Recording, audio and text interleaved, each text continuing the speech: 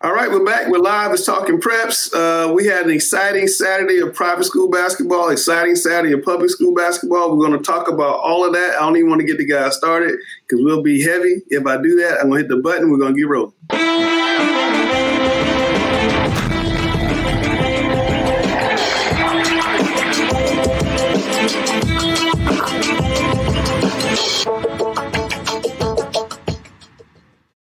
Let's dive right into it. Rick, you were up in Forsyth Country Day in Louisville. You saw the CISAA finals. Carmel Christian, Cannon girls both favored and lost. Want to get your reaction. And also Randall, Cannon and Gary, we talked about maybe being the best overall team in North Carolina. They lost to Rabun Gap. A lot of people don't like the fact that Rabun Gap's in the private school league.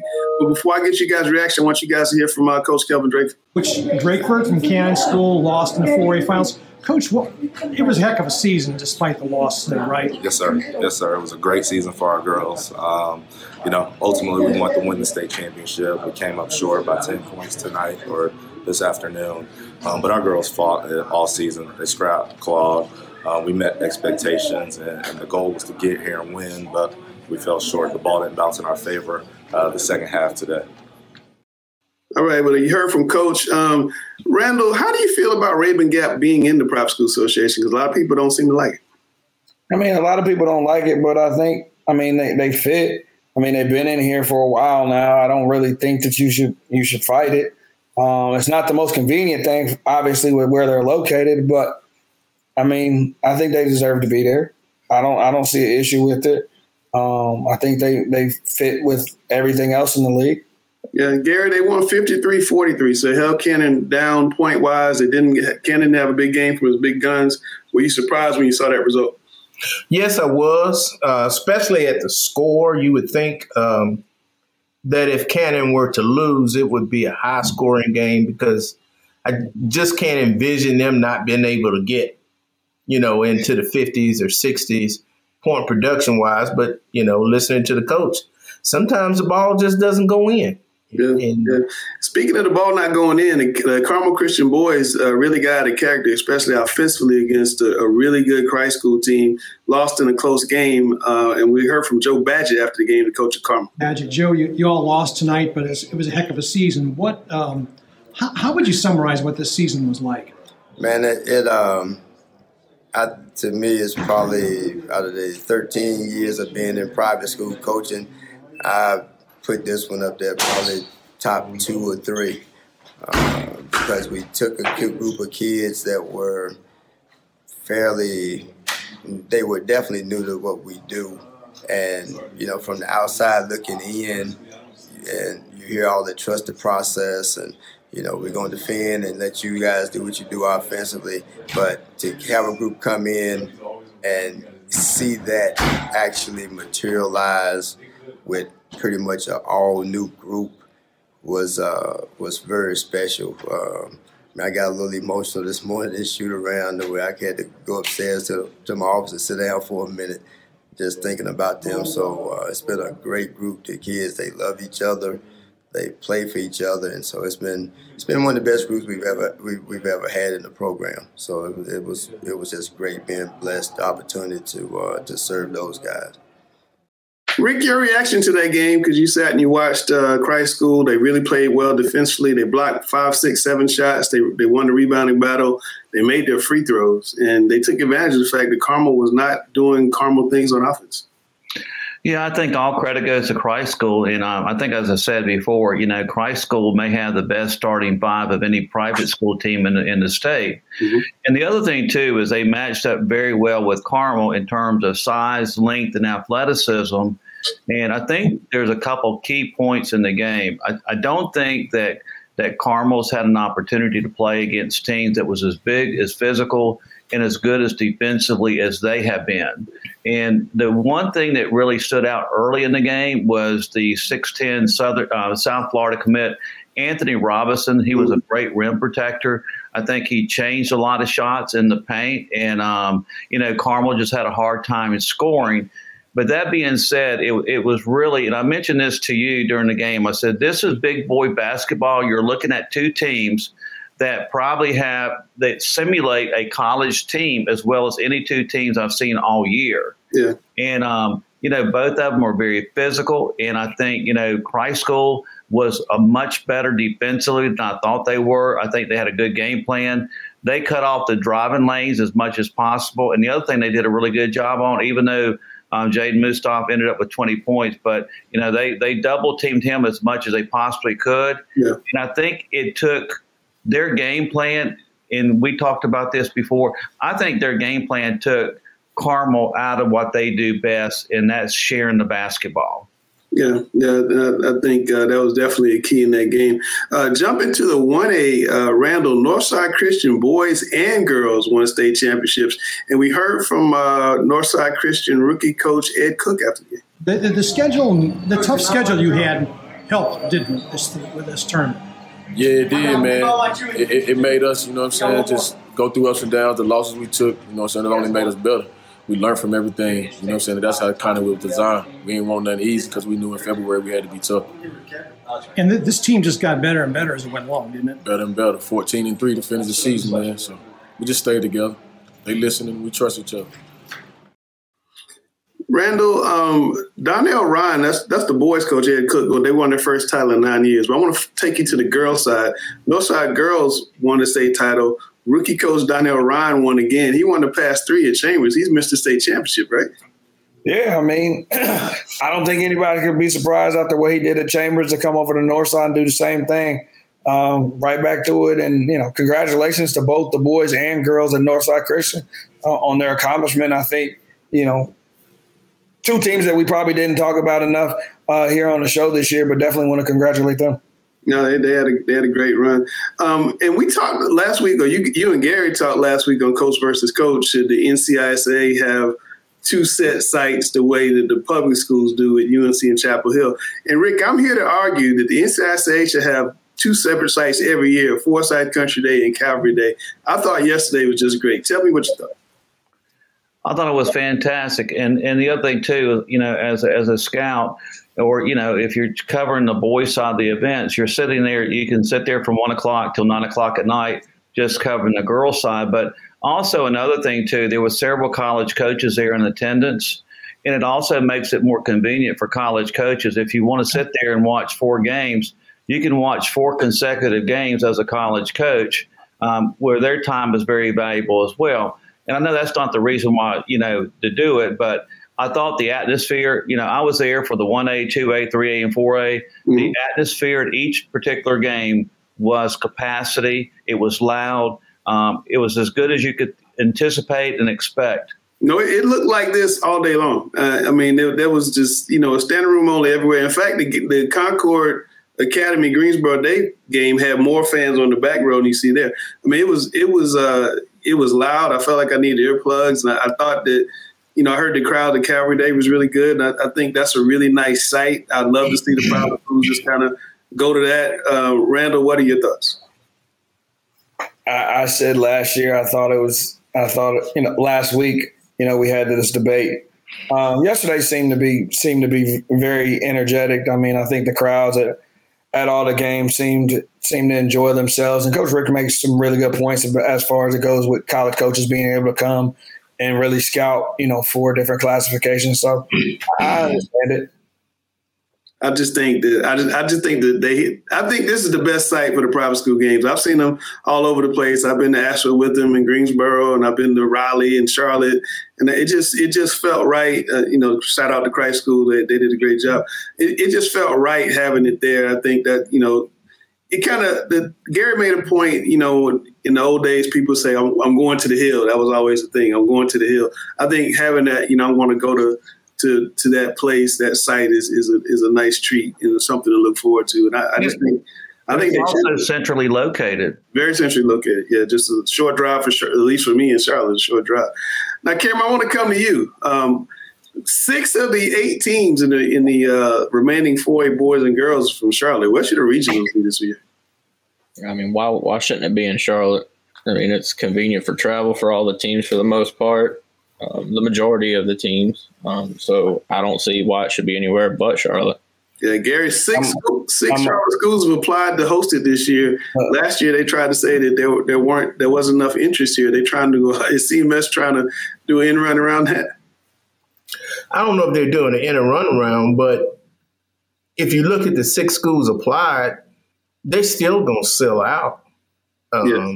Regardless of which school gets the contract, they're all about the same size. Gym-wise, I wish they could get on a college campus, Queens, UNCC, Davis. Those places aren't being used right now. Especially since it's about to be 4 Charlotte teams in it. Yeah, and I think it makes so much more sense.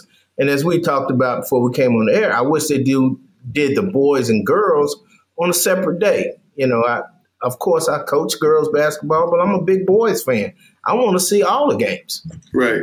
You have to choose between the girls and the boys. And we know when you have a school like North Mac, Chambers in the past, where the fan base has to choose, are they going to the girls' game or the boys' game? Mm-hmm. Unless they have a relative in the girls' game, they're probably going to the boys' game. No, that's very true. That's very true. Harding, and you have to split up cheerleaders, and all the cheerleaders want to go see the boys until they get eliminated.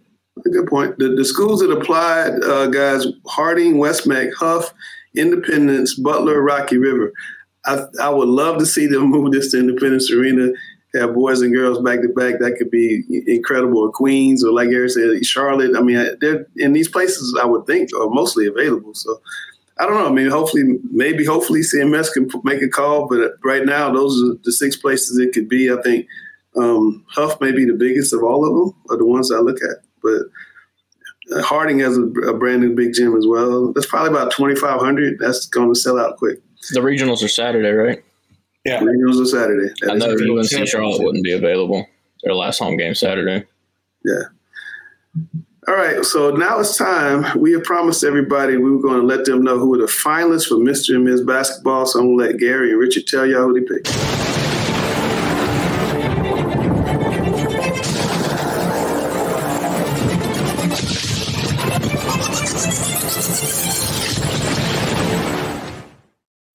When you need mealtime inspiration, it's worth shopping Kroger, where you'll find over 30,000 mouth-watering choices that excite your inner foodie. And no matter what tasty choice you make, you'll enjoy our everyday low prices, plus extra ways to save, like digital coupons worth over $600 each week. You can also save up to $1 off per gallon at the pump with fuel points. More savings and more inspiring flavors make shopping Kroger worth it every time. Kroger, fresh for everyone. Fuel restrictions apply. Randall, tell us who your girls are. We're going to start off with the name that we've seen all season long, Kirsten Lewis Williams at Lake Norman. I mean, what can you say about this kid?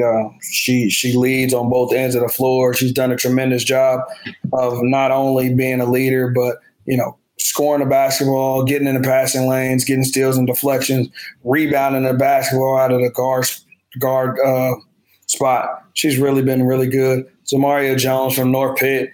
I mean, they've been rolling all season. She's averaging, over 25 points and 8 assists and still playing right now. She's been tremendous. And then, of course, last but not least, Miss Sarah Strong, the walking triple-double. I don't know how you stop her. I honestly don't. She's a great passer, can score it at all 3 levels, and really just a really all-around good player. Richard, your side. Well, we're going to start off with 6'7" junior Isaiah Evans from North Mac.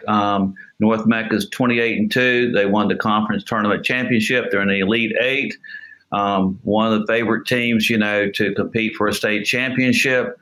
But when you look at Isaiah Evans, he's one of the best scorers in the state of North Carolina. But the thing that I really like about Isaiah is his passion and his alpha male mentality when he's on the court. But he scored multiple 40-point games. So definitely one of the top players in the state. He's a 5-star prospect. And, I think North Mac has a good chance to advance to the state playoffs along with, Chambers naturally and also Myers Park. Next up is a guy that I just saw yesterday. Now you look at Jaden Mustaf from Carmel.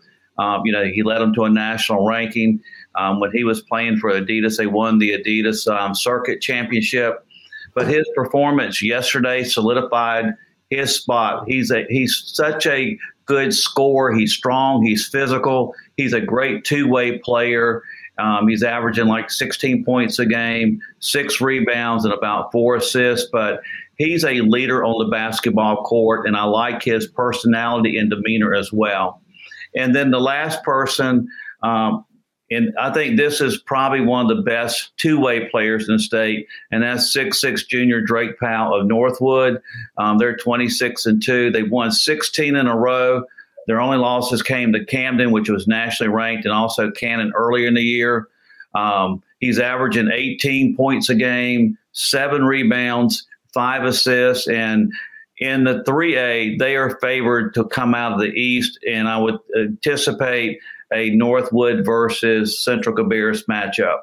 Alex, seeing this list, are you in agreement or you have some problems? 100% agreement. I think both Randall and Rick, as usual, have done an outstanding job of giving us a perspective to understand. I'm a big believer, as all of you know, in people can believe whatever they want to believe as long as you can explain yourself. Right. And Randall and Rick have done an outstanding job of explaining why these particular 3 young women and 3 young men are at the head of the class. I concur 100% with their final selections. And Langston, I want to say one other thing, and I failed to mention this. When we talk about today's athletes at the high school level, and we talk about student athletes, all 3 of these players are outstanding student athletes. They're high academic players as well, student athletes. And I failed to mention that, and I think that's important. Mm-hmm. And the other thing, too, is when you speak to all 3 of these guys, they're very humble, and they're just good young men. Yeah. Well, I think we're going to announce the winner next week on our final show of the season. These are really good candidates. We started out really good candidates. There's some really good candidates that got dropped off. But, I can't argue with what you guys have here. It's not my pick. If you guys have problems, at Coach Rick 57, at the 1RC, let them have it. It's not Langston's pick, so I let them run with it. So I think it's pretty cool. All right, it's time. Josh. You got mic problem. It's a mic problem? Yeah, you got a lot of feedback there. Hold on. Let me see if I can move. We're going to mute him while he gets – that's Josh Bullock of Northside Christian, state champion. He's going to face off with Randall if we can get his microphone situation right. So let me take him out real quick. Randall, what do you do? What do you look for when you're trying to pick your finalists in Mr. and Ms. Basketball? I mean, I think first off, I try to pick kids that are winners, kids that have helped their team reach a certain level. Obviously, around this time of year, you want to see your finalists make a deep run. So that's probably where I start. Obviously, it's really easy to just pick the kids that just score the basketball a lot. But that doesn't always tell the whole story of it. So, I look at a lot of categories. I look at points, obviously, but I really pay attention to rebounds and steals and assists. And then, how does each of these players impact winning? And I think that's probably the biggest thing is you can see with all 3 how they lead their teams and how they impact winning. Come back to you, Coach Rick. Same question to you. What are you looking for when you're picking these Mr. and Ms. Basketball? I think Randall hit the nail on the head for both of us. I think, we're looking at this particular list and you're looking at 3 guys who, Jaden Mustoff led his team to the state championship in a national ranking during the course of the year.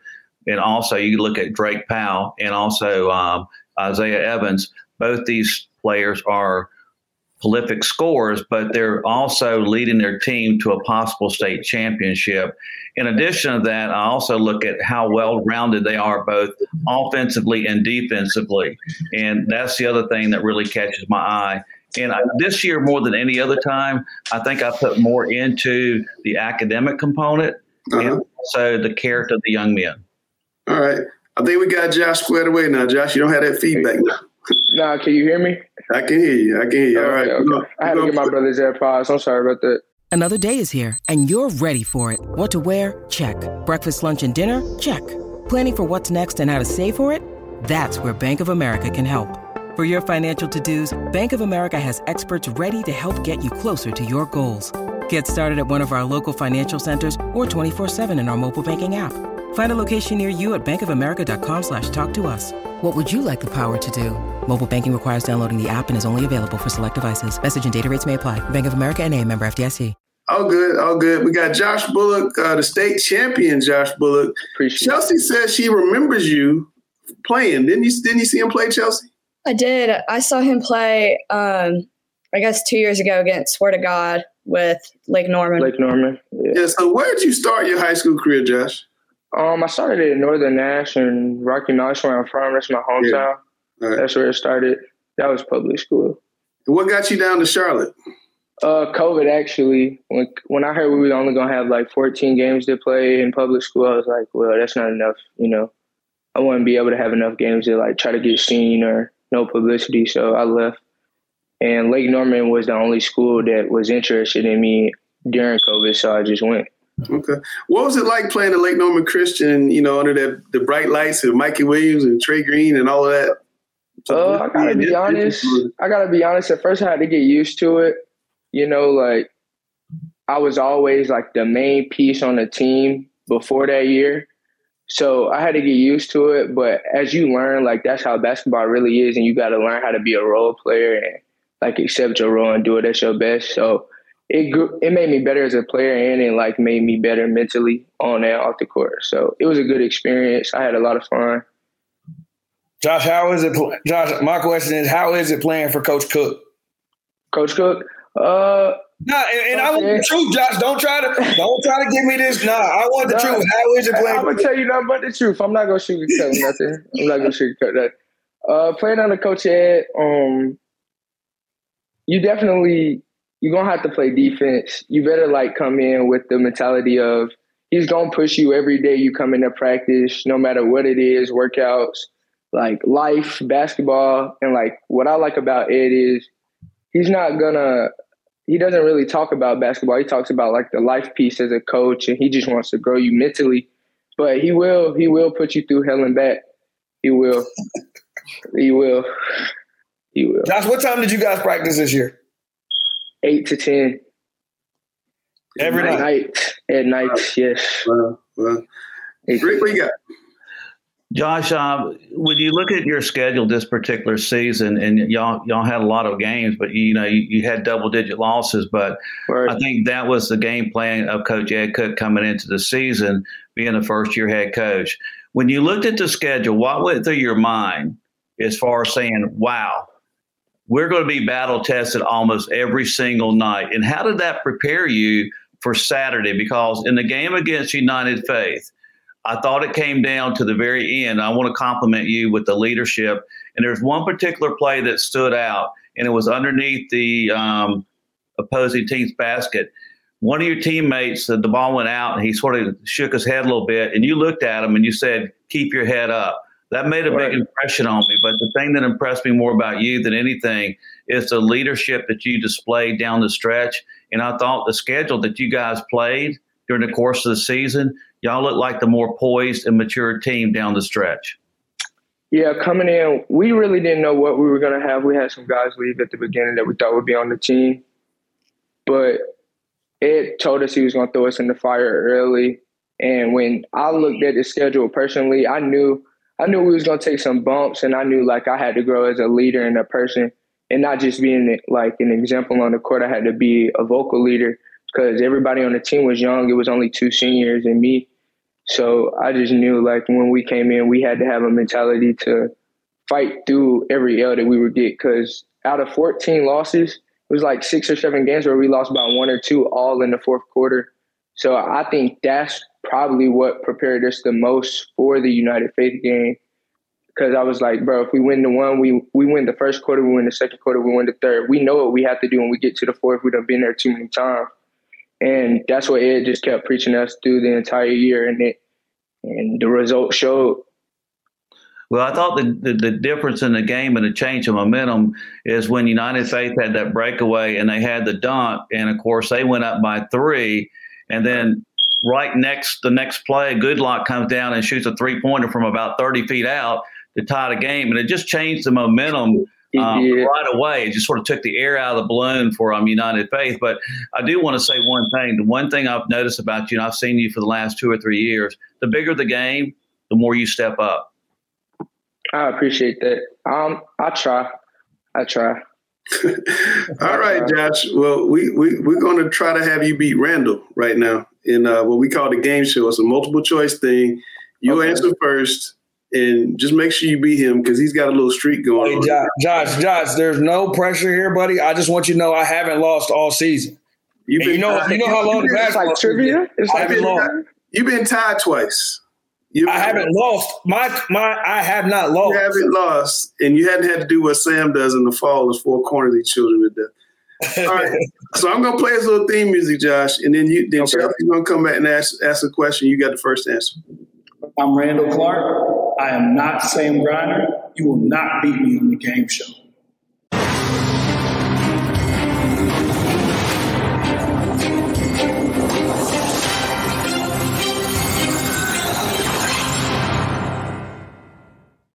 Chelsea Sipple.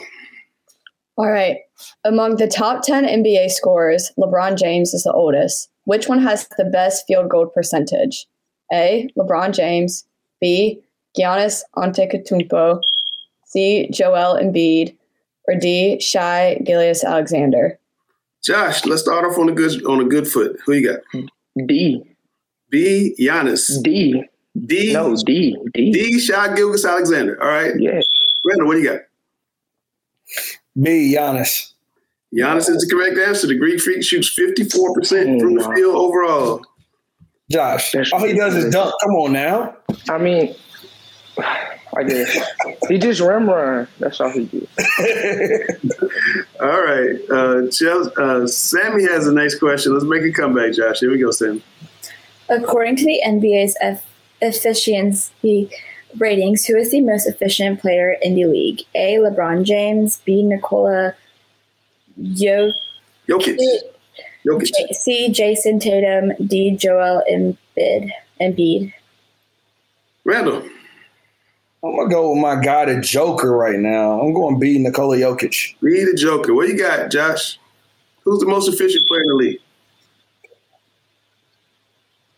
It's got to be Joel Embiid right now, right? It's got to be Joel Embiid. Joel Embiid is second, but the Joker's first. So you're down 2-0. Come on, Josh. You got to put your rally cap on now. Just like y'all came back in the state final, you got to put your rally cap on. All right. Second one too. The next one is Chelsea. According to collegeexpress.com, one of these schools leads the nation in men's basketball in attendance at 21,874 per game. Which school is it? A, UNC, B, Kentucky, C, Syracuse, or D, Indiana? Josh. I'm going with Kentucky. UK rather. I'm sorry, KU's Kansas. UK, what you got, Randall? I'm going to go with the Hoosiers. I feel like they don't have anything to do in Bloomington. Josh with the rally cap. There you go. Really? UK? Yeah. 21,874 Kentucky. All right. Come on, Josh. Keep coming. Come on. Yeah, I'm trying to tie it up. Close. You got it. Not Randall's not going to get this question right. So you got a chance right. Let's go, Sammy. She's got the #1 song in the nation. It's called Flowers. Who sings it? A, SZA. B, Miley Cyrus. C, Taylor Swift. D, Beyonce. Randall, what you got? Every week. What you got? C, Taylor Swift. Taylor Swift. What you got, Josh? It can't be SZA. I'm going to go Miley Cyrus. My man! Oh, my gosh. We are even. Come on. Told you. Come on. Come on, Josh. This is the last question. You have the first answer. So all you have to do is get it right. All I got to do is get it right. I'm going to be the first one to beat him. You can do no worse than a tie if you get this right. Hold on. Let me find the question. All right. Chelsea. This college basketball player leads Division I nationally in double-doubles. Name him. A, Joel Serrano, St. John's. B, Zach Edey, Purdue. C, Armando Bacot, North Carolina. Or D, Oscar Tishwebe, Kentucky. That's close. I'll take it. Close. What you got, Josh? D. D is in Oscar? Yes. Okay, what you got, Randall? B, Zach Edey.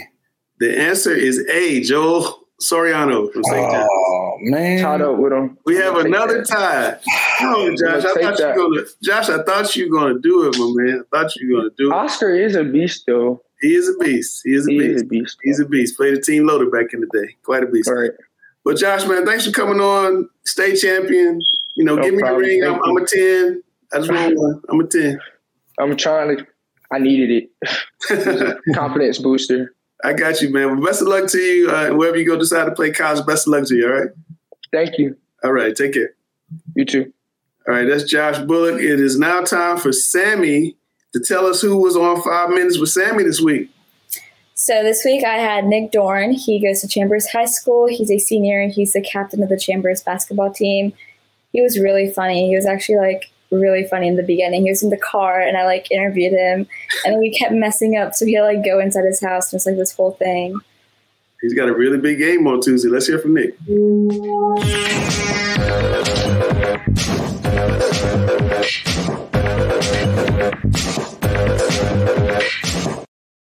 Hi, welcome to another interview on 5 Minutes with Sammy. This week we have Nick Dorn. Nick, can you introduce yourself for us?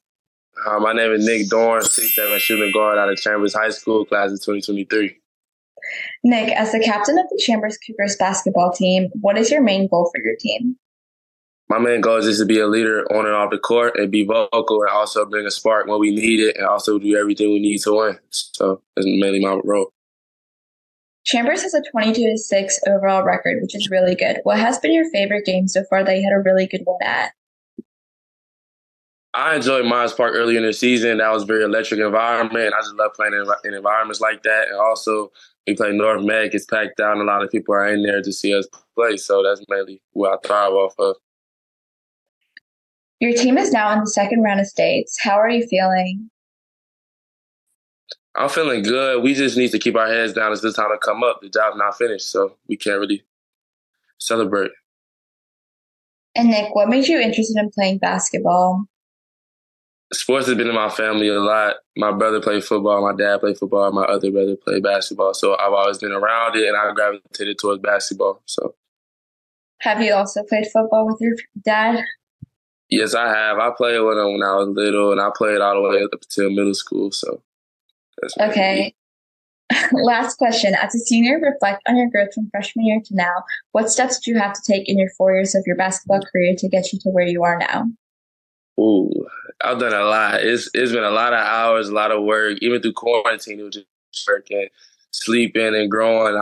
As a freshman, I started out at 5'10", so now I'm 6'7". So there's been a lot of growth and adjusting to my body. So that's mainly what we have to do. You are tall. Yes. Thank you so much for your time and for coming on a 5 Minutes Sammy. I really liked this interview. Oh, no problem. Thank you for having me. All right, Sammy, tell people how they can be on 5 Minutes with Sammy. To be on 5 Minutes with Sammy, just DM me on Twitter or Instagram. I'm very active. I will definitely get back to you. She is very active because I see all her stories all the time. Yeah. All right, Sammy, thanks a lot. We'll catch you next week, okay? Thank you. See you. All right. Hey, Langston. Yes, sir. You know, we both went to school with Nick's dad. Yes. Torn. Yeah, and every time I see Torn at a game, I say, you're the only person I know that got 3 kids and not going to have to pay for a single one of them to go to college. Yes, then that's all a very good of them got major college scholarships. That's a very good thing. Cameron, you've seen Nick Dorn several times. How good a basketball player is he? Oh, he's really good. He can shoot the 3 well. He can create space, get to a spot in the mid-range, drive it. He really does it all for Chambers. Ricky, I know we're in the post-pandemic era of transfer portal and extra year, but shouldn't Nick Dorn have 25 offers by now?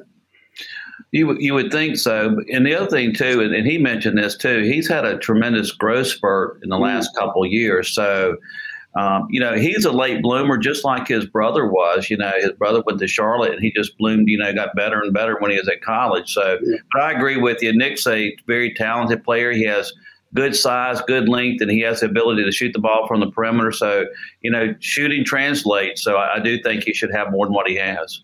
All right, it's time for Alex's favorite part of the show. It's Ladies' Night. Oh, yes, it's Ladies' Night, and the feeling's right. Oh, yes, it's Ladies' Night. Oh, what a night. All right, I hate to do 2 videos back to back, but we can't talk about these games coming up until we see who Randall picked as his players of the week from the week past. So we're going to do that, and then we're going to turn you guys loose on all these big games coming up. And I know Gary's going to have a whole lot to say about 2 games, but we're going to get to that after I play Randall's little picks video.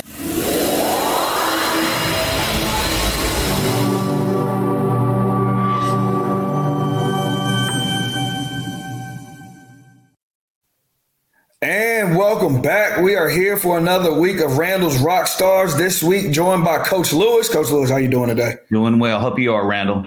Yes, sir. Yes, sir. Let's get this party started. We are going to start off with the Kate Sears from Watauga. She had 31 points and 8 rebounds and 5 assists and led her team to a 3rd-round win versus South Met, where she will meet Blanca Thomas from Charlotte Catholic. Blanca had 27 points, 11 rebounds, 6 blocks, and a 58-53 win versus previously unbeaten Northern Guilford. Next on our list, Nevaeh Farmar from North Met. She had a team-high 18 points and a 56-37 victory over Reynolds on Saturday night. Lily Booker from Canaan School had 20 points, 4 steals, 3 assists Tuesday night in the NCISA semifinals. And last but not least, Miss Kirsten Lewis-Williams, 30 points, 11 rebounds, 10 steals, 7 assists on Tuesday. Kirsten, how are you? I'm doing good. How are you? Well, Kirsten, let's just go ahead and get it started. There's a huge target on your back. I'm sure you know it. Everybody knows it. Talk about what it's been like to kind of, as the season started, you had kind of a target on your back, but obviously being undefeated at this point in the season, that target got a lot bigger. Can you talk about how you guys have handled that? Definitely. It definitely has. I mean, every team that plays us comes playing us like it's their Super Bowl. I mean, we don't get anybody on a bad night. Everybody who plays us knows who we are, have watched film on us, and they come out every day to try and ruin our season.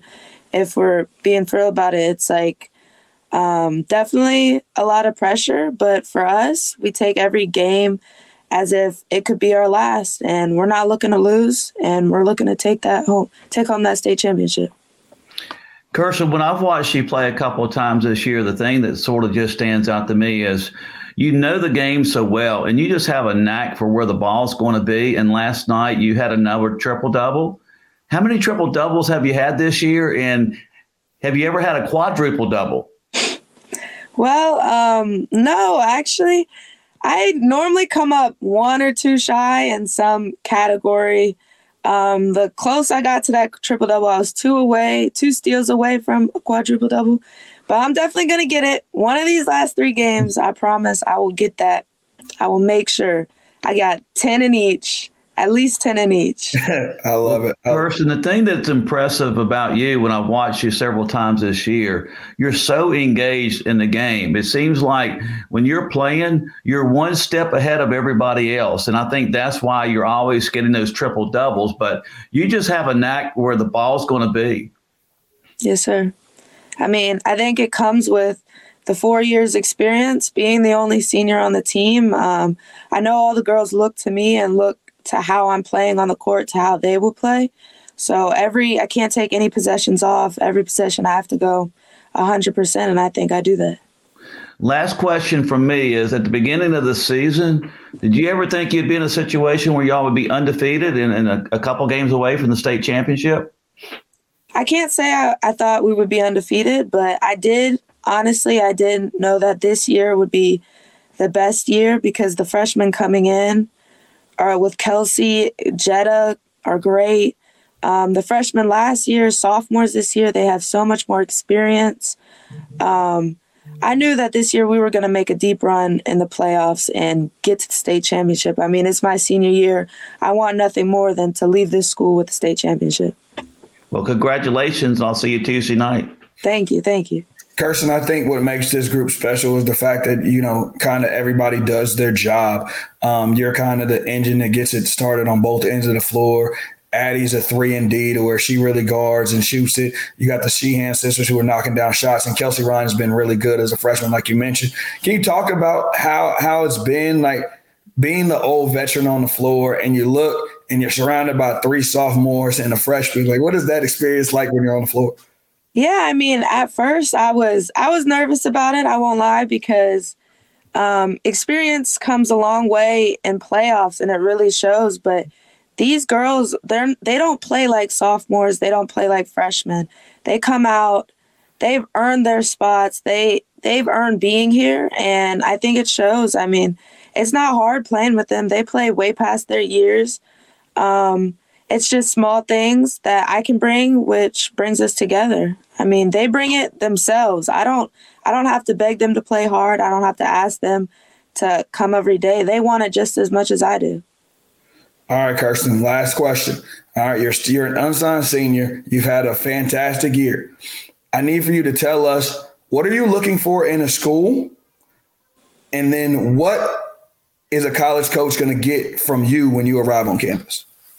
Well, looking in the school, I'm just looking for a competitive place where I come in and I have a chance to earn playing time immediately, at practice, and a place that's really going to push me on and off the court to be the best player and person I can be.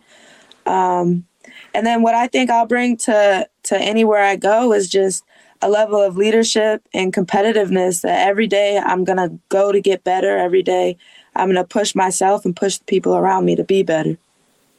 I absolutely love it. Kirsten, thank you so much for your time today. Good luck the rest of this season, and we'll see you hopefully next weekend. Thank you. Thank you. And if you want to be one of Randall's rock stars, make sure you reach out to me on social media, Instagram and Twitter @the1RC. We'll see you next week. All right. Well, thanks, Randall, for that. Now we're going to talk about the big girls games coming up this week. Some monster matchups. Let's start out. Chelsea, on the eastern side, the game you're looking at is what? We are looking at Roseville. Is that the right one? Corey? I think you said you had Chapel Hill, Panther Creek. There we go, Chapel Hill, Panther Creek. Yeah, so Chapel Hill and Panther Creek, I've seen Panther Creek a few times. They got girls like Taylor Barner who are just absolutely amazing, score the ball really well, and I think they're just a really well put together team. And Chapel Hill, I've not seen this year. They have a girl, Lainey Smith, who's really good, and there's a girl, Eva Smith. I think she's class of 2026. I'm not sure if she's her little sister with the Smith last name, but I know as a freshman on that team, she's doing really good. Yeah, so I think that's a great matchup. Yeah, Alex, on the top side, Roseville Hillside, what do you see there? You're on mute, Alex. Roseville is a team that has flown under the radar through no fault of its own. The Rams play in a very, very tough league with the likes of Millbrook, which includes Rachel Douglas. And actually, Roseville finished second in the regular season to Millbrook. But I want you to notice a couple things there. A couple close games in the regular season with Millbrook. Among those 4 losses, the two to Millbrook, 1 to Rocky Mount, who's still playing in the 3A East, a very, very powerful team, and 1 to a non-NCHSAA school. But Roseville has shown several things, an ability to win close games. Won a close game against Millbrook for the conference tournament championship, avenging those 2 losses, and won a 77-75 overtime decision over Holly Springs in the sectional final to get to the regionals. What people need to keep in mind about Roseville, and what really is the story, is Roseville is led by 3 guards, a senior and 2 sophomores. The senior, Destiny Carlos, is a double-figure scoring average, has a double-figure scoring average, 10 points per game. But it's what Destiny Carlos has done. She's opened the door and paved the way for the continued maturation of 2 sophomores, Caitlin Jones, 18 points per game, along with 4 rebounds, 4 assists, and 4 steals per game, and Gabriella Matthews, another guard, sophomore guard, 13 points per game. So you really have seen the maturation of a team across the season and the way that fusing together a senior guard who's opened the door for 2 sophomore guards to grow and take the reins as leading scorers have put the Rams in position to win close games, win an overtime sectional final, and be in position for this regional opportunity. A senior guard with 2 sophomore guards kind of sounds like a team on the western side is doing pretty well. We're going to come to in a minute in Lake Norman. Real quick on the smaller side before I turn Cam on the 3A, Falls Lake 30-0 led by Emerson Thompson. Emerson's getting 20 points a game, 10 rebounds a game. I think they're probably going to come out. And then in the 2A, Randall's men's basketball, Zamaria there, 26-2, and her team got a really tough game against Northeastern. Seaforth and Bedingfield on the other side. We should have 2 really good regional finals in the smaller classes. Cameron, what do you see in the 3A? Well, I'll start with the East. I mean, you look at E.E. Smith. I mean, both E.E. Smith and Cape Fear kind of been on cruise control thus far in the playoffs. I have E.E. Smith actually winning this game due to them having 3 scorers in double figures, averaging over 12 a game. Now, I mean, Cape Fear does have Jada Angel. She's averaging 29 points per game. And they're actually in their most recent win, she put up 38. But, I mean, they don't have a lot of depth. I mean, after her, it drops off to like 7 points, like 4 points. But I think depth will win this one. And then you go down to Terry Sanford and Rocky Mount. Terry Sanford's been on quite the Cinderella run, if you will, but Rocky Mount, the 2 seed, I mean, they were just dominating all areas of the game, defensively, offensively. They haven't had a closer game than like a 23-point winning margin yet. Wow. So for me, it appears it's going to be E. Smith and Rocky Mount. I'd give the edge to Rocky Mount, and I mean just a slight advantage. So, I mean, the total outlook, I mean, you look at East Lincoln and West Rowan possibly on the western side, 2 undefeated. Unbeaten versus unbeaten. I know, that'd be crazy.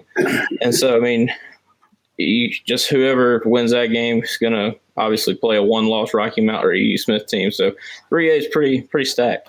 Then I look over at 1A, Gary, in the West. I see Bishop McGinnis with 9,000 state champions. Does tradition never graduate? Tradition never graduates in Winston-Salem at Bishop McGinnis. They're just rolling.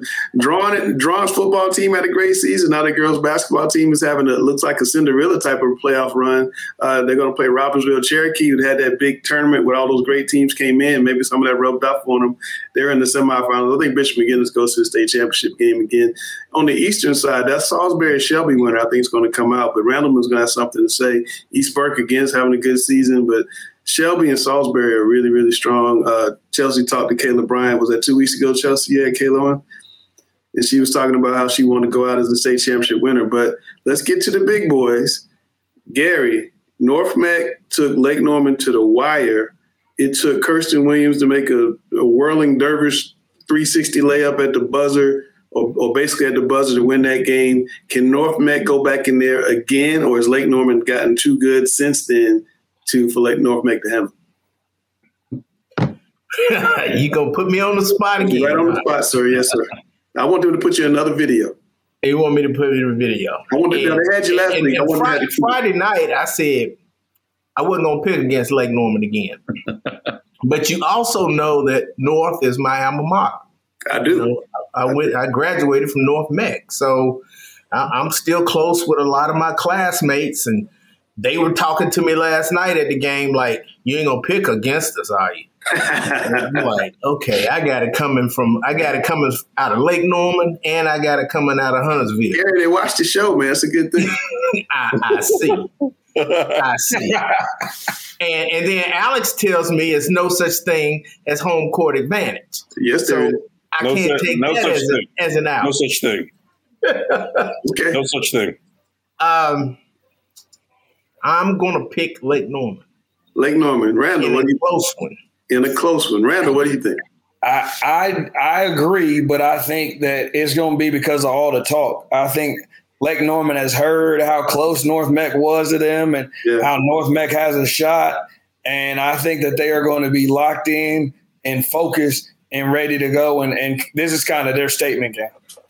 You know what? I have not seen a girls' basketball game with this much hype around it in quite some time. I mean, it started – my text messages and DMs were blowing up. I mean, almost as soon as those scores came out on Saturday. And this is Gary's making the point earlier. It's really too bad that all these games are on Tuesday because you want to be able to go and see this game as well as Catholic in the two other games in Charlotte. You want to see these games, and unfortunately, because of the format, we can't see them. Rick, Lake Norman shoots the ball so well. North Mac puts pressure on so well. What do you think is going to happen in this game? I think what we will see is what usually happens with Lake Norman. They're going to press and they're going to try to turn you over and get in transition, and they're just tremendous in transition. And that's how they operate, and that's how they have the success this year is pressing teams, and they'll double team the rebounder, make it hard for them to get an outlet pass, and it's just a very difficult team to play. And then of course they have so many different weapons that can shoot from the perimeter or drive to the rim. Yeah, but Cameron, doesn't North Mac have the ultimate press break in Nevaeh Farmar, who can just, she's small and she's quick and she can just, get through all that stuff? Oh, they do. Her and Diaria Page both. But yeah, I think Lake Norman has gotten so much better throughout the season. Yeah, I'm sure I'll be putting a video for this if it comes back to haunt me. But I got Lake Norman by like 11 or 12. Ooh, Lake Norman by 11 or 12. Here's what I think separates. They're both great defensively. Yeah. But I think Lake Norman has better shooters. Nobody has the shooters that I've seen in Lake Norman. Yeah, I think Lake Norman has better shooters. And North Mac has scorers. And that's a difference. Shooters, they're perimeter players and they take a lot of threes, but scorers, they get to the line, they slash, they score at all three levels. And I think, the Lake Norman will pack it in and make North shoot from the outside. And not to say that North can't shoot. I just don't think they shoot as well as Lake Norman from the perimeter. And that's the thing. North Mac probably needs to play faster to get into the open court and score. But at the same time, once you get really frenetic, that's kind of playing into what Lake Norman wants to do. I think, the key for North Mac is to kind of get this into a late round, fight where it's close to the late rounds. They can kind of steal it. I think, if you come out and go for the early round knockout, you could get blown out. But they're very similar in how they apply defensive pressure, not only after made shots, but, after missed shots. And I think the difference that North will have against Lake Norman that Lake Norman hadn't seen in a while is North has multiple ball handlers who are not going to be afraid to handle it if they get the ball out of Nevaeh's hands. So I don't think them getting the ball out of Nevaeh's hands is going to be as big a factor as it would against point guards of other teams who don't have multiple ball handlers like North Mac does. But still, I think it comes down to who can make threes. Yeah, Randall, if you're coaching a team that's 29-0 like that, and the game is close, does that cause you to get a little tight? Would that play in the North Mac's favor if they could get into the late rounds with Lake Norman and make them think about it a little bit? For sure. I mean, the more they can hang around, it's the same as anybody else. When you're undefeated, you got that target on your back, and you're at home. I think if they were able to stay close, the longer they stay close, the tighter, it gets for Lake Norman. All right. Should be a great game, and we're going to do our little Twitter thing, I think, on Tuesday, since all you guys loved it so much. We'll get the guys back on and discuss these games on Tuesday. It's time to see who we're going to do the boys now. It's time to see who Rick picked for his players of the week before we talk about the big games.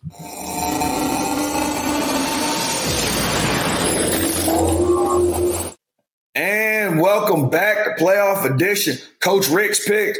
Coach Lewis, how you doing this morning? Doing well. How about yourself, Randall? I'm doing good. Coach, what you got for us this week? Well, we got some really exciting players that had a great game yesterday that propelled their team to either advance to the state playoff or win a state championship. But we're going to start off with 6'8" senior Pat Tibbin of Charlotte Catholic. 18 points, 8 rebounds, had the game-winning shot over Grimsley on the road. And now Charlotte Catholic has the opportunity to play the number 1 seed, Myers Park, on Tuesday night. Next up is a guy that was just absolutely tremendous yesterday, and that is Josh Bullock, the junior point guard, had a team-high 20 points. He also had 9 assists. 4 steals, and he was just instrumental in Northside Christian beating United Faith. And I think, the thing about Josh Bullock was the way he controlled the tempo. He showed a lot of leadership, a lot of intangibles that you don't always show up in the box score. Next up is a guy that has had a really good season for Chambers, 6'7" junior Mario Hansen with the double-double, 14 points, 10 rebounds, and a big road win at Mount Tabor. As we all know, Mount Tabor is one of the most difficult places to play in the state, and they have an outstanding coach and Coach Muse. So great win for Chambers, and Chambers has the opportunity now to play North Meck for Part 4. Next up is 6'7" junior Jaden Jute Harris of Salisbury, 26 points, 12 rebounds, 4 assists, and a 76-71 overtime win over West Caldwell. And also, I want to mention one other person that's not on the list. The information came in late, and that is 6'7" junior Isaiah Evans of North Meck, who continues to just steamroll through the competition. 30 points, 12 rebounds, 3 assists, 3 steals, 2 blocks, and a big win over East Forsyth. And last but not least, we have 6'3" sophomore point guard Chadlin Traylor of West Charlotte, had 20 points in an 85-58 blowout win over Northwest Cabarrus. And West Charlotte's one of these teams that's the defending state champion, but they've been flying under the radar this year. Welcome, Chad. Hey, how y'all doing? Good. Chad, we talked about this a couple weeks ago. You get to the playoffs, and Coach Rick and I both agree that the game kind of slows down for you guys. You're not playing the athletes. You're not playing the North Mecks and Chambers. Can you talk to us about how this playoff run has been so far from a point guard standpoint, just of how you've seen the game?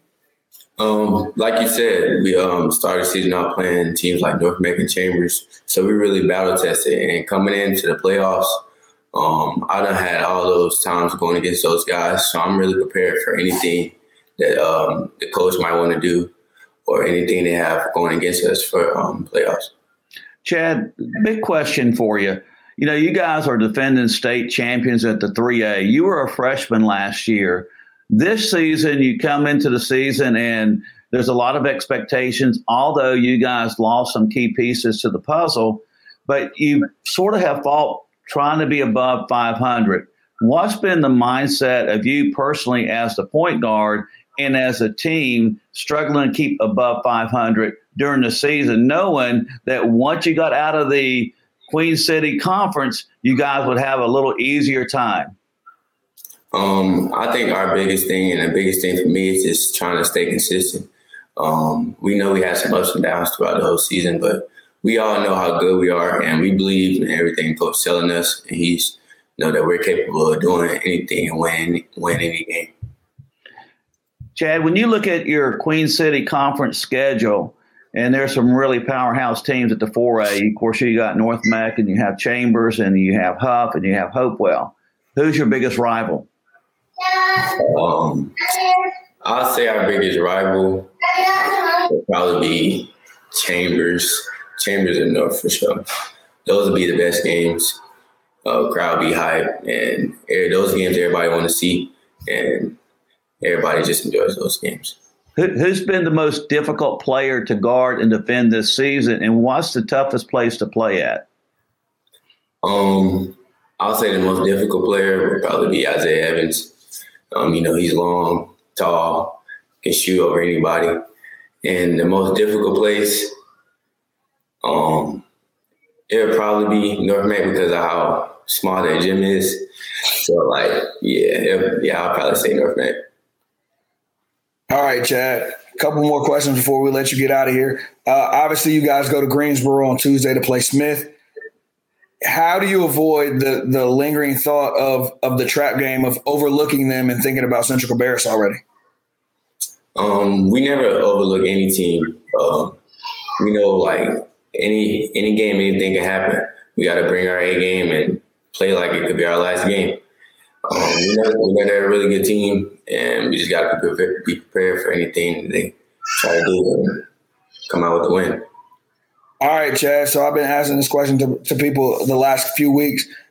In the college game or the pro game, who would you say that you model your game after? In the pro game, I would probably say Damian Lillard. I like how unpredictable he is. A lot of people just see like all the amazing shots he makes, but he really understands the game, and I like how he keeps his composure. And for college, I watch a lot of Duke basketball, so I like how Jeremy Roach, he controls the game and helps Duke, come out with wins in very tough games. I like both those answers and very true, good descriptions of why you like them and it makes sense. So, Chad, we appreciate you being on the show. Good luck this week and good luck the rest of the season. Thank you. Good luck, Coach. Thank you. And if you would like to be one of Coach Rick's picks, make sure you reach out to him on social media, Twitter and Instagram at Coach_Rick57. Coach Rick, we appreciate you being with us. Thank you for having me. Have a good day. Now, you know what, guys? I was so excited about North Macon Lake Norman. Randall already got Blanca Thomas mad at him because he didn't pick her from his basketball finalists, and we can't skip her game. Randall, tell me about Catholic and Watauga, two of the best players in the state. Blanca, Kate Sears, two of the best teams in the state. What do you see happening here? Well, these two teams played actually in that event earlier we talked about in Cherokee.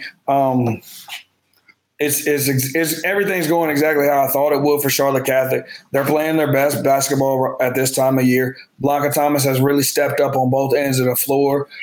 Charlotte Catholic won this matchup the first time by 15. Obviously, this time they're playing them at Watauga. So it should be a more competitive game, but I'm expecting the same result. I got Charlotte Catholic coming out of this one. All right. Anybody else before we drop it off? Cam, Gary, any comments on this one? I expect the same result, but I think it'll be a much closer game. Just one thing Watauga lacks, every team in the state lacks, is someone that's 6'5". When Blanca is playing at her highest level, it is hard to beat Charlotte Catholic. I think she had like 27 points, 6 blocks, and like 12 boards. It was crazy, the stat line she put up in her last game. So, same result, just a little bit closer game. Randall, if Blanca can get to a thermonuclear level, Randall, can they win the state championship? It would have to be to a thermonuclear level. It would have to be just complete and utter domination on both ends. Like Shaq 2001. That's what I'm talking about. I'm talking about, you're talking about a 40-20 game. Okay. It would take a lot. And I'm not saying she's not capable of doing it. She's really locked in on both sides of the floor, as we saw last night with what the stat line she put up. They're winning the games that they're supposed to win, and hopefully, they win Tuesday night and sets up a very interesting Saturday. Yeah. Hey, Alex Langston, you can relate to this. It will take a LaToya Pringle. Yes. Effort. Okay. All right. It will take a LaToya Pringle effort, and I want to take this opportunity to that end to acknowledge that this is the 20th anniversary of Gary Richmond leading the Vance girls to the state final. But the takeaway from that seriously, that all these teams can carry into this week and beyond is when a coach like Gary Richmond can say after a state final, they did not beat us because of effort. Yeah. They beat us because of Pringle. If your coach can say that after a game this Tuesday, next Saturday, or the Saturday after, you are in business. Well, Alex, while you have your vocal cords warmed up, we got more charter and prep schools in the eastern side of the playoffs in the lower classes. I know they came up during the NCHSA thing with the legislators. Is this going to help that cause? It is what it is. I hearken back to what the NCHSAA bylaws say, and membership is open to the state's public and non-boarding parochial schools. Charter schools fall into that category. So it is what it is. We get to a point where we've had a number of NCHSAA bylaws amendments proposals over the last decade or so for a number of things. We've got another one supposedly coming up this spring relative to the number of classifications in the state. That's going to pass. Probably. Not probably. But you get in a situation where we've had these amendment proposals time and again over the last decade, and none of them have been successful yet. So I hold fast to the words of the great Charles Henry Adams, the retired executive director of the NCHSAA, who's smiling down from above on us when he would say, "Our charter is clear and we follow our charter." And at this point in time, the charter of the NCHSAA extends its membership to non-boarding parochial schools and the public schools in the state, and charter schools fall in that public school category. It is what it is. What I like about the small schools looking at the East, the Bishop McGuinness boys and girls in the regional semifinals, Mountain Heritage lost their first game to West Henderson. They've won 25 straight.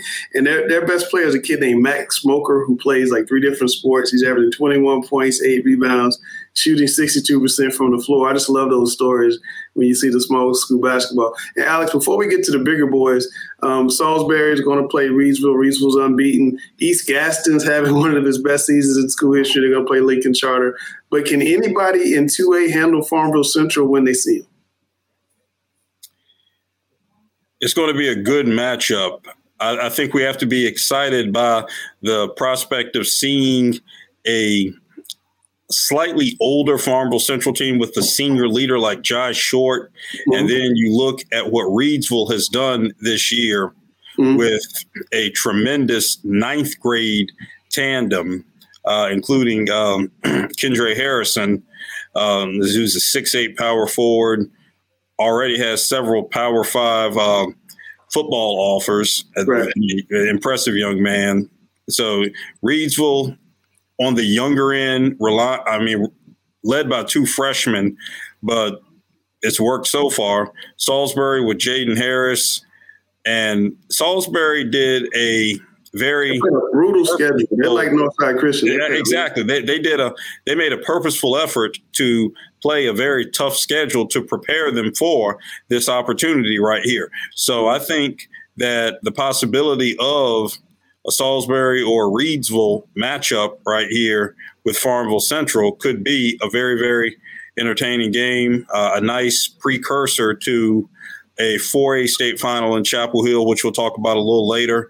So either way, we're going to see some great talent on the floor, whether it's a senior in Josh Short, whether it's a junior in Jaden Harris, whether it's a freshman in Kendra Harrison. I'm looking forward to it. All right. Rick, I know you've been talking about Northwood coming out of 3A, but is there anybody in that 3A East that can give them a go in these last 2 games? I don't see anybody. I think Northwood's just too talented, Drake Powell, but they also have tremendous size. They have a 6'10", 6'9" kid, and they have a really good point guard. So they have, the ingredients there.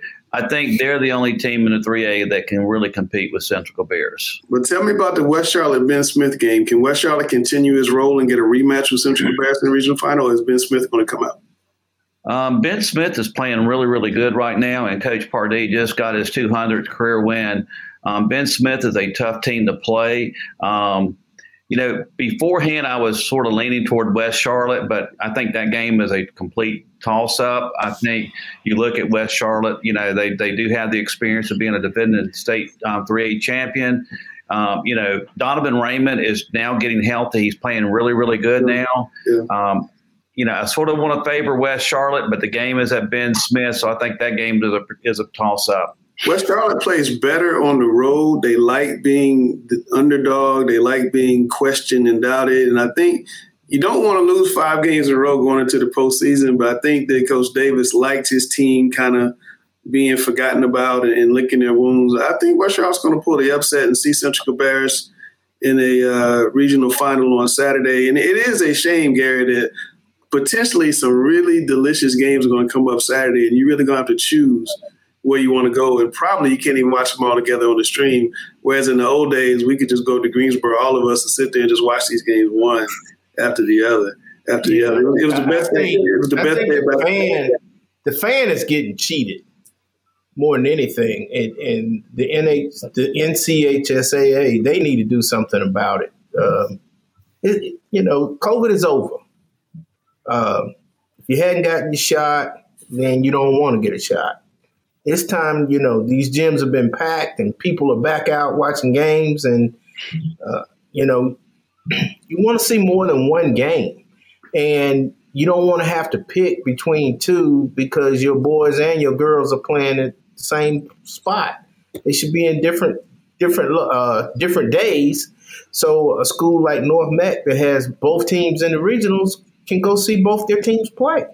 It makes no sense. And it's not, to me, it's not just seeing two schools play. I want to see all these teams play. I just tell you guys, back when the association have it in Greensboro, you could just go see on Championship Saturday. They might have 1 or 2 games at UNC Greensboro, and the rest of them with the Greensboro Coliseum Annex. You could sit there, which was a great site, by the way.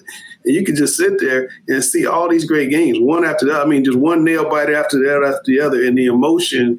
It was like the state finals on Saturday. Rick and I saw. It was just great just seeing that emotion in the fans after every game. But Cameron, can Crest upset Central Cabarrus? Is it possible they can go up there and get a win? No. No. Central Cabarrus, I mean, there's talks about how Central Cabarrus has a weak conference and all this. That's true. But give me 20 seconds to run down the schedule. They play Berry. They beat them 79-30. They play in a tough conference. They actually beat Audrey Kell, who beat Olympic. Then you got Lake Norman, 104-72. Butler, 106-66. Cox Mill, 94-50. Concord Academy, 70-59. They play Gaston Day 1-10, who Gaston Day beat Carmel not too long ago in a state championship. Beat United Faith. They play tough competition, very tough competition. And I said it before the playoffs. There's not a team within 10 points of them in 3A. Central Cabarrus ranked as high as number 14 in the nation, so there's some people that agree with you. Rick, 4A East, what do you see there? Is Richmond County a heavy favorite now that they have Paul McNeil back, or are they a favorite at all? Well, the thing about Jordan is they've done the same thing that a lot of other teams have done, is they played a tough schedule early, a tough non-schedule. So you look at their losses, and I went through and looked at their schedule. They lost early to Millbrook, Burlington School, Panther Creek, Northwood, United Faith. So, they played a very difficult schedule, and they have, again, some of these public schools have football teams, and, they have to wait till the football season's over to really have that chemistry and gel. Jordan has an opportunity to go in and make the upset. Now, that being said, Richmond is 26-2. Now, early in the season, Paul McNeil left, Richmond and went out to Prolific Prep. He also came back, and since his return, they've gone undefeated. You have Paul McNeil, I think he was Gatorade Player of the Year last year. Here's a young man that's averaging like 24 points a game, 9 rebounds, 4 or 5 assists. They've been on a roll since McNeil's been back there, and they have a pretty good team. So that's going to be a game that probably will lean Richmond since it's being played at Richmond. It's a home game for them. The other game is a very intriguing game. You look at Holly Springs at 25-5 going against New Hanover. Holly Springs has been my pick to come out of the East the entire season. Ooh. They lost some games early, but the reason for that, they were out, without their starting point guard, Micah Jones, who is really the catalyst for that particular team. The difference between Holly Springs, they have more senior players. They got Colin Cole, who's going to Georgia Southern. You got Micah Jones. They got the Ryan Crotty kid, who's a Division I prospect. He's a junior. You're going up against New Hanover on the road. New Hanover's top 3 players are all sophomores. So you got sort of the experience factor going against the youth factor, but the youth factor has a home court advantage. Yeah. That being said, I'm going to still go with Holly Springs. All right, Chelsea, you saw Richmond Senior last week play Millbrook, and what did you think about Richmond seeing them in person? I saw Richmond play Sanderson. Oh, Sanderson, I'm sorry. Yeah, and, I was pretty impressed. I think we all knew going into that game we're playing Paul McNeil and just a very, already successful team. But I think Sanderson held up a lot better than we all expected. It was tied at one point, but at the end in the fourth quarter, we just slipped by a few. Okay.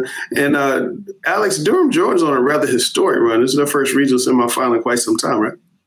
Yes, Durham Jordan qualified for the 2005 Western Regional semifinal. There was a young man by the name of Dominique Sutton, who was the star of that team, who went on to play at Kansas State. And prior to that 2005 Western Regional game, Durham Jordan last made a regional appearance in 1981. I'm sorry, 1985. I'm sorry. So 1985 in the Eastern Regional, 2005 in the Western Regional. So it's been quite some time for the Falcons. I'd like to point out Durham Jordan has a young man by the name of Ronald Bridges Jr. He's a 6'3" senior. He's a slashing type wing who can get to the basket in the half court, but really excels and thrives in transition and in the open court. He had 33 points against Millbrook, including 7 in overtime.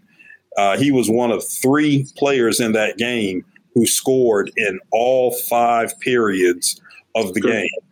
Then you have a couple of young guards, a couple of sophomores, Drew Johnson and Derek Ross, DJ Ross Jr., who both scored in double figures. 5'10", really, as our Coach Rick explained, crafty kind of kids with high basketball IQs. And then throw in just some glue guys. Walker Woodall is a 6'5" kid. Javier Ortiz, another 6'5" or so kid. I mean, they're not going to beat you themselves, but they know how to find their spots to make meaningful contributions. And Jordan just brought it all together in an exemplary effort against a very, very skilled Millbrook team, very well-coached team by Christopher Davis, one of the top coaches in the state.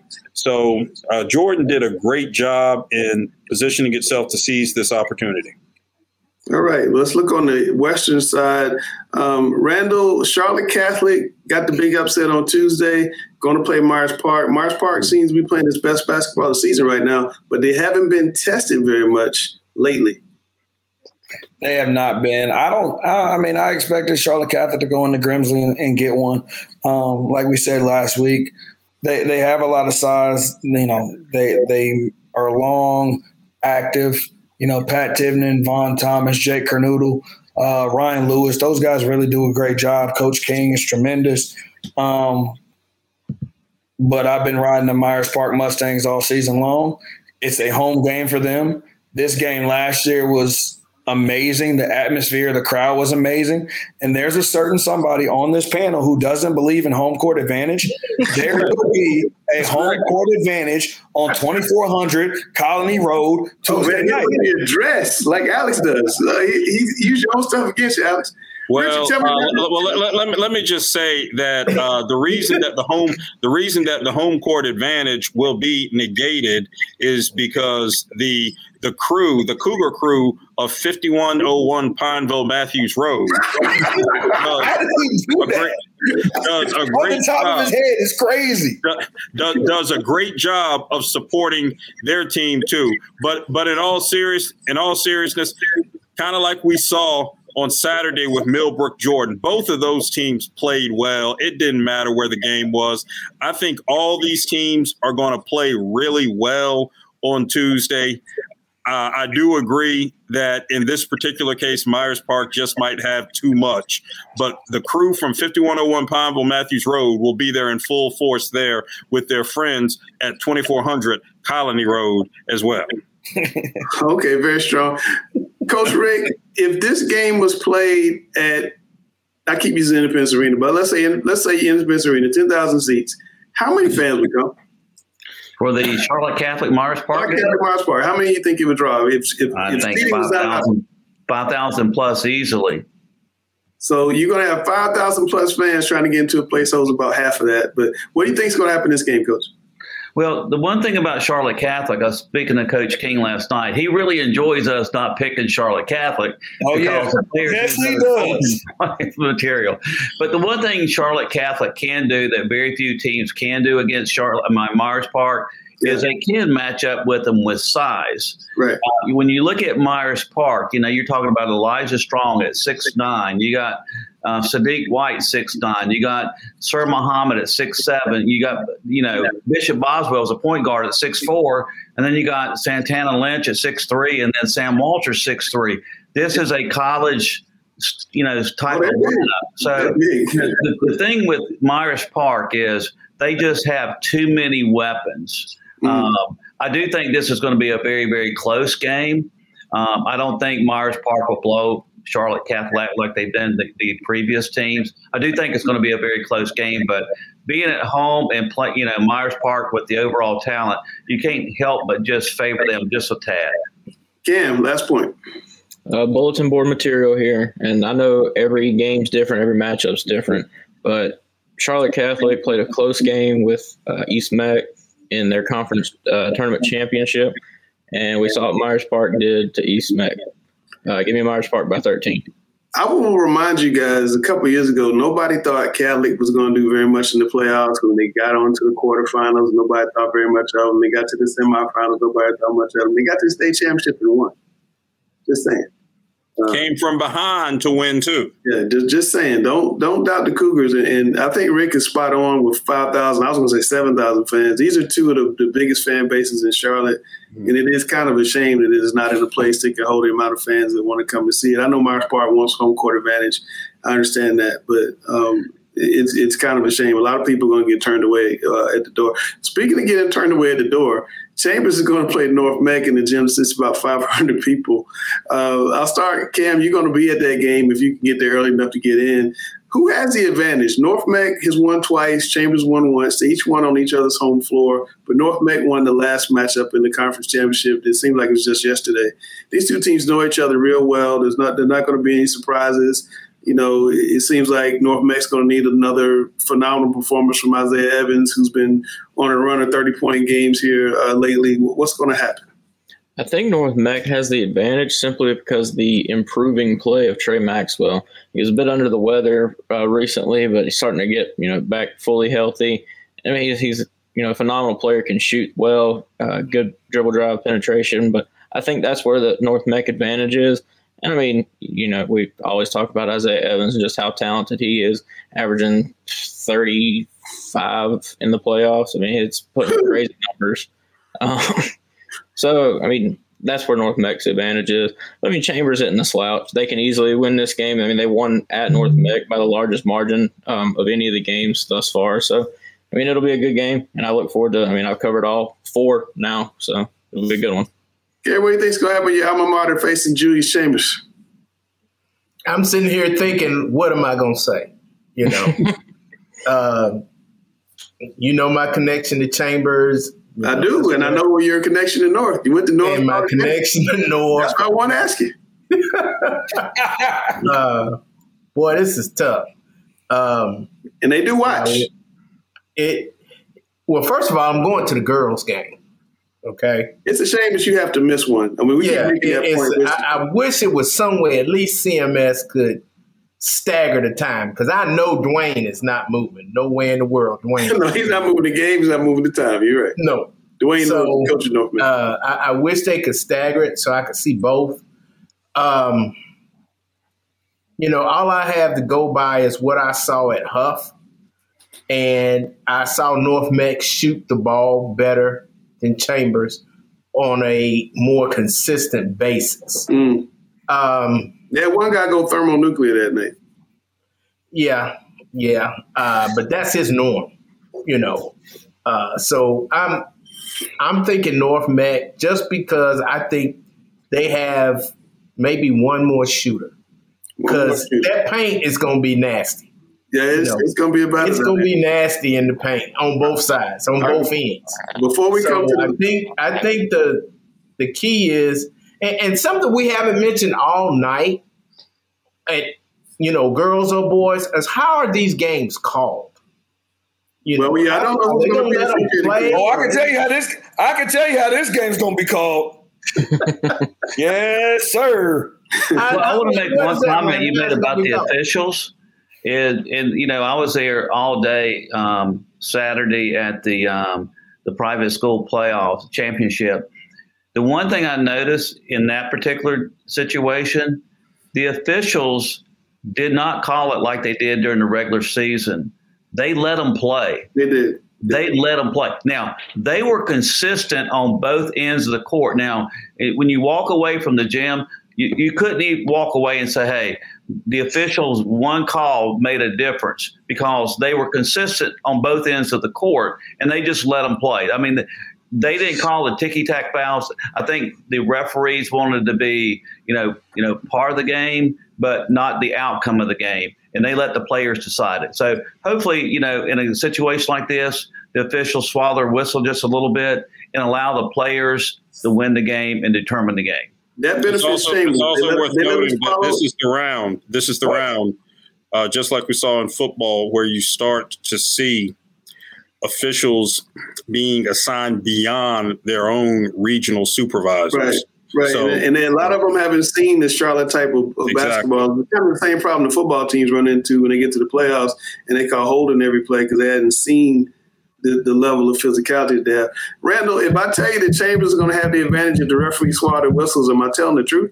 No. I don't even know why you would form your lips to say that. That was wow. You know where this game is at? This game is at North Met. I understand that, but these referees aren't from Charlotte. I understand that.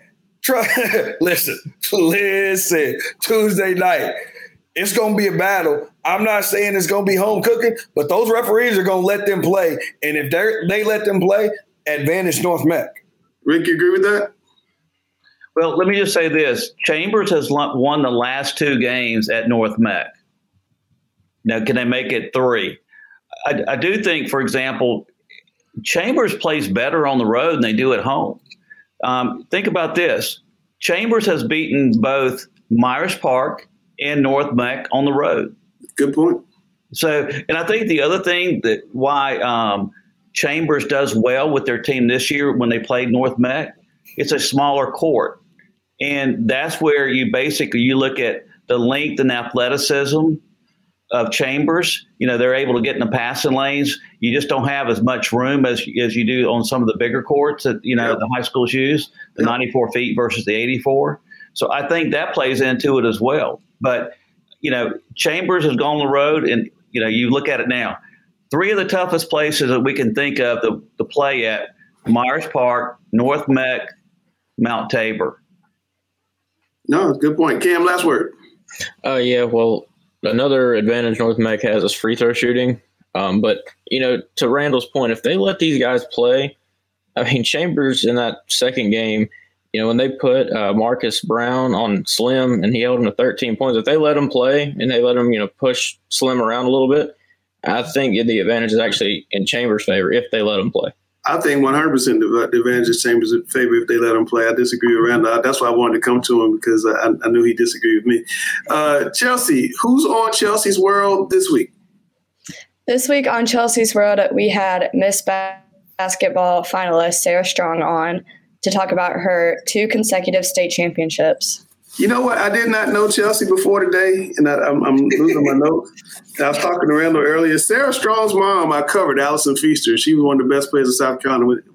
I remember her mom. I didn't know that was her mom. That's her mom. And her dad is Danny Strong, that played at State, played overseas. I remember. So she's got a pro mama and a pro daddy. So, she mentions the overseas in the interview. Yeah, so no wonder she's on Randall's list with Miss Basketball. So let's check out the interview.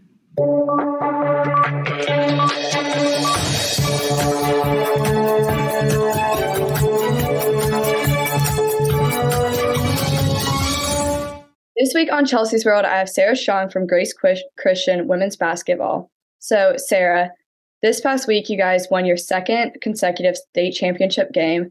Kind of talk about the road, to that game and the final game itself. Well, the whole season we were expecting to make it to the States. It was just pretty much the same thing as last year, just trying to get better and just everyone just do better than what they did last year, and just show that we improved, and just kind of just trying to win the same as last year.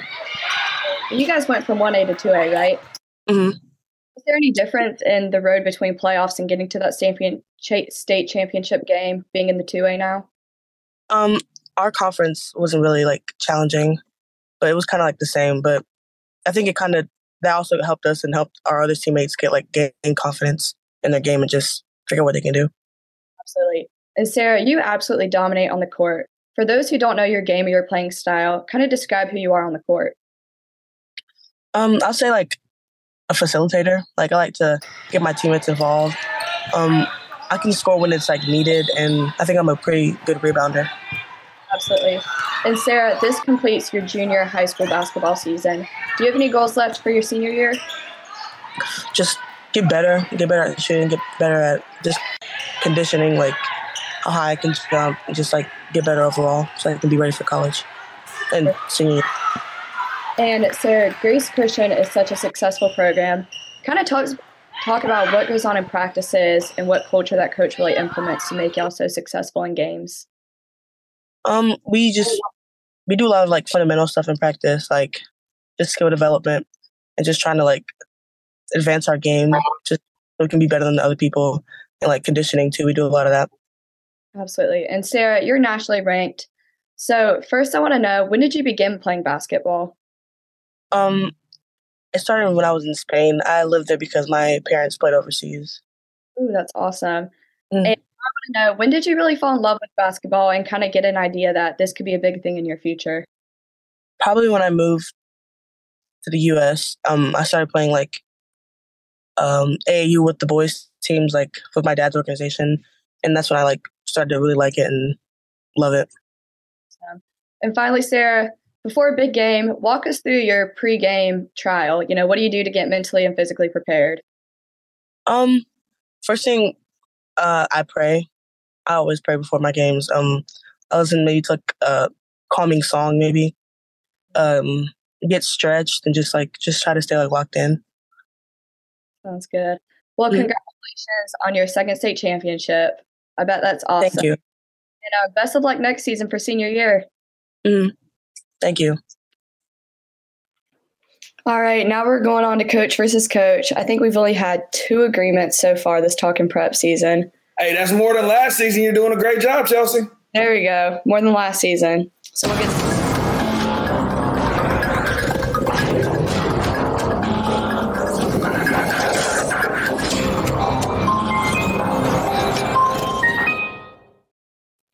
All right, I'll start with you, Randall. Regional semifinals are at home sites. Is it time to go back to the old format of neutral site, Elite 8, and Final 4?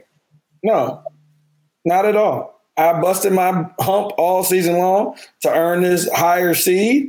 I've earned the right to play a home game in the regional semifinals.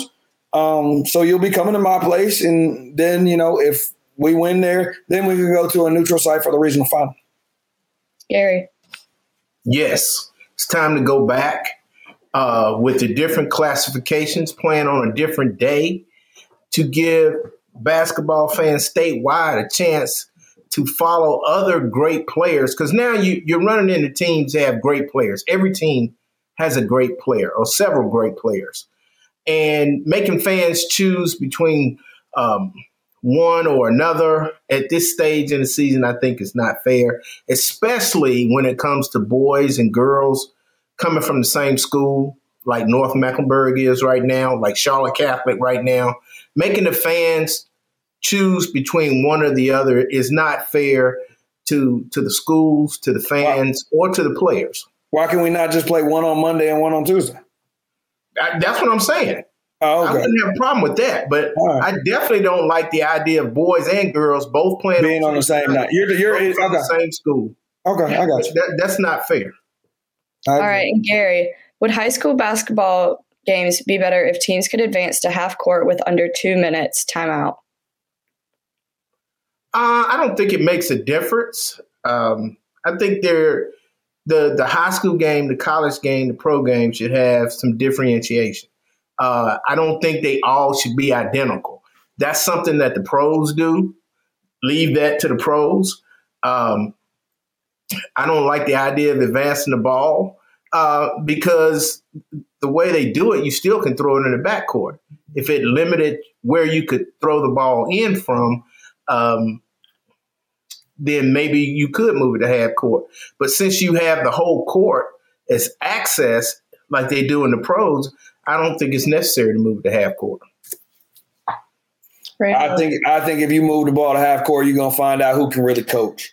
That's what you find out. You find out who can get in that huddle, pick up that clipboard, and draw something else, draw something up. So I don't necessarily agree that it should be in high school basketball, but I definitely think it would make things a little bit more interesting. But before we start changing rules, the only rule we need to focus on changing is getting the shot clock in North Carolina. I changed my mind, everybody. I agree with Randall.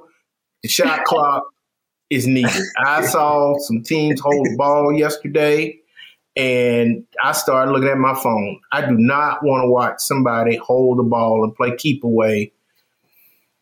It's just boring. All right. Randall, big one. Is high school basketball better or worse now than 5 years ago? In North Carolina, worse.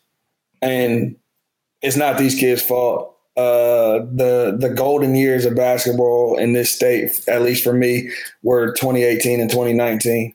I think you didn't have to worry about kids leaving the state. Everybody stayed home. You weren't worrying about kids going to team up with other kids, and the competition was better because so many kids were spread out at different schools that they really had to battle and compete at. And it really made for, some really, really fun times. Gary. Oh, God, I'm agreeing with Randall. It was worse. It's worse now, put it that way. The officiating isn't as good as it was 5 years ago. The idea that you can follow a player from their freshman year to their senior year at the same school is not as common as it used to be.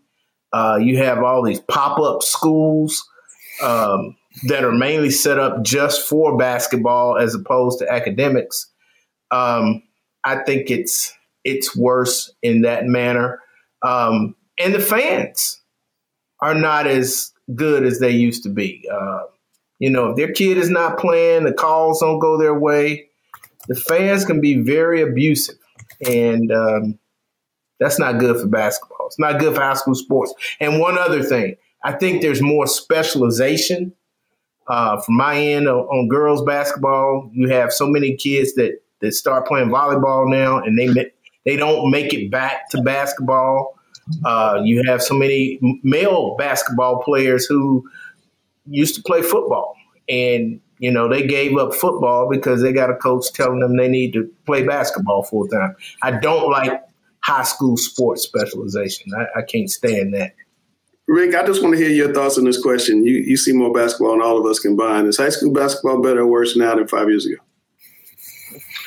I think what's happened is we've seen the talent pool, tremendously diluted than what it was back in 18 and 19. I think Randall made a very good point.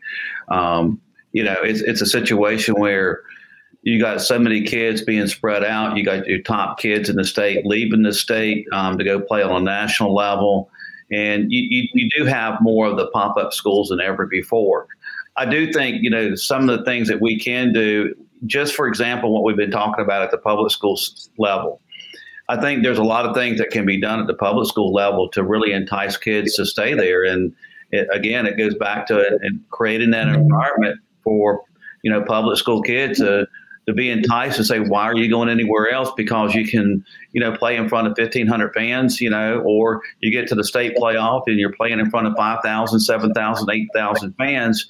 I think that's the type of thing that we got to sell these kids on, and you still get a great education. And you know what? Some of the basketball at the public school level, whether you look at Myers Park, they're nationally ranked. North Meck's been nationally ranked.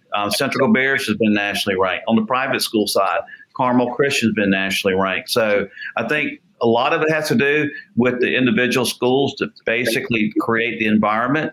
And you're starting to see that with some of the schools. Like I tell you a good example, the Greater 8 Conference does a phenomenal job of promoting the teams in their conference. Yeah. Greater Metro 4, Yeah.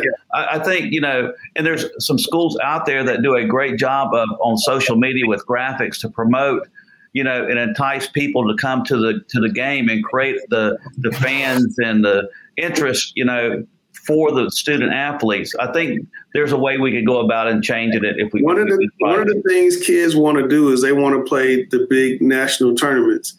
And the public schools often run into game limitations by doing that. If you drop that conference tournament, which very few people are excited about anymore, you could give these people 3 more games. They could go play another Christmas tournament. They could play Bojangles and something else. Chick-fil-A and something else.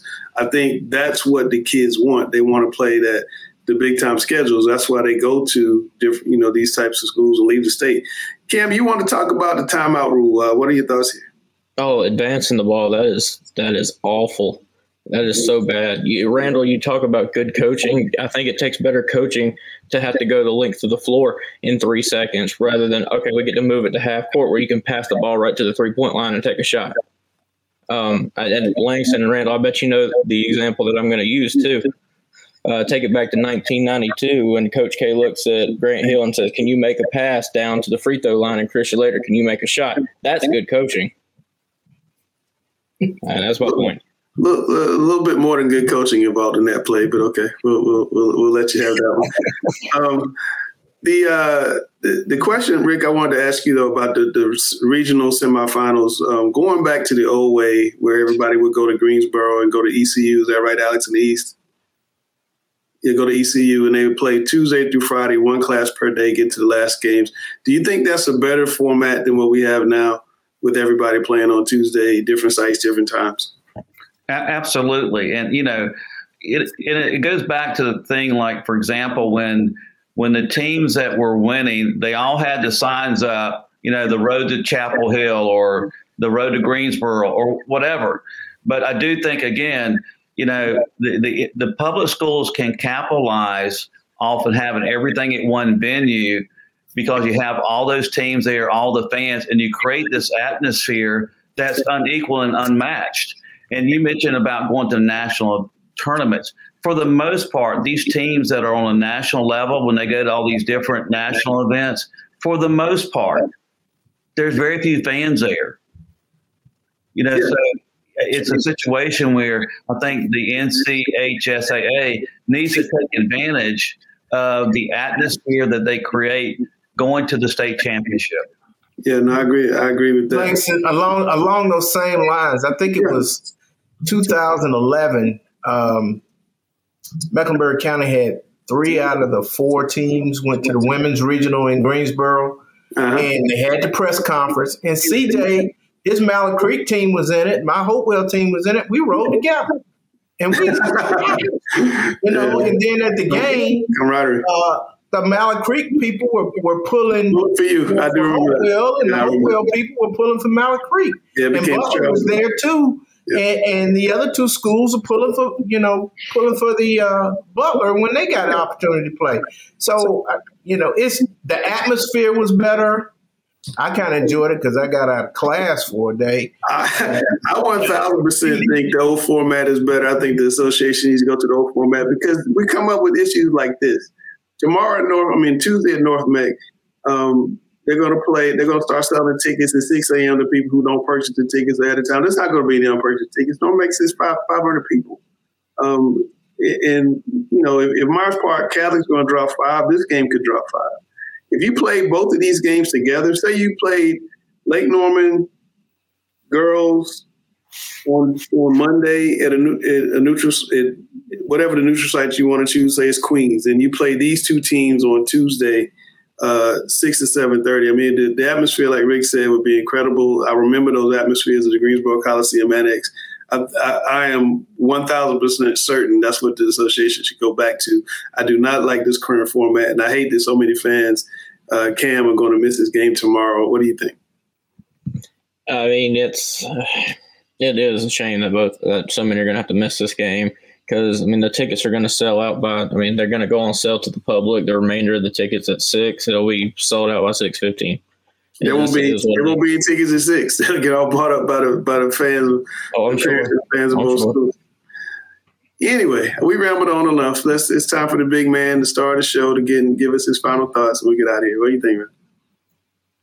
We've talked about this all season, going to play people, being battle tested at this time of year and how important it is. I want to take this time to congratulate Coach Ed Cook and the Northside Christian boys on a fantastic run.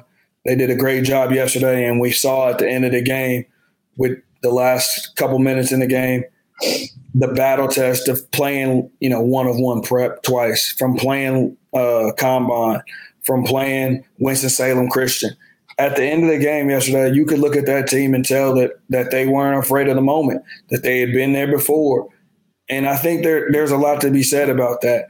I truly feel that when you have a team that can compete and be very good, you should put them up against the best players so that in these moments in February that actually matter, they can show up. There you have it. All right. We want to wish everybody good luck in the Elite Eight on Tuesday and then the regional semifinals on Saturday. We'll be back next Monday. We're going to announce Mr. and Ms. Basketball with preview state championships. Should be a fun show. I hope we're going to do predictions again this week. I forgot last week, so we'll put those out and see how much trouble everybody can get in. But that's Randall, the number one trainer I know. That's Cameron, the Get the Guru in Training. That's Rick Lewis, the number one voice of high school basketball. Alex Bass, contrarian. I think when Alex closes his eyes, facts just like run across his face. He can just pull them off. Pull them off at any moment, kind of like a little merry-go-round. I need this fact right here, and it comes up. Gary Rich, my friend, my frat brother, Chelsea Simple, future UNC student, going to start school in August. Best of luck. You know what you're going to major in, Chelsea? No. That's okay. That's like at General College. You have fun for 2 years, and you can figure it out. There we go. Like me, you can figure it out your third year. But anyway, we are Talking Preps.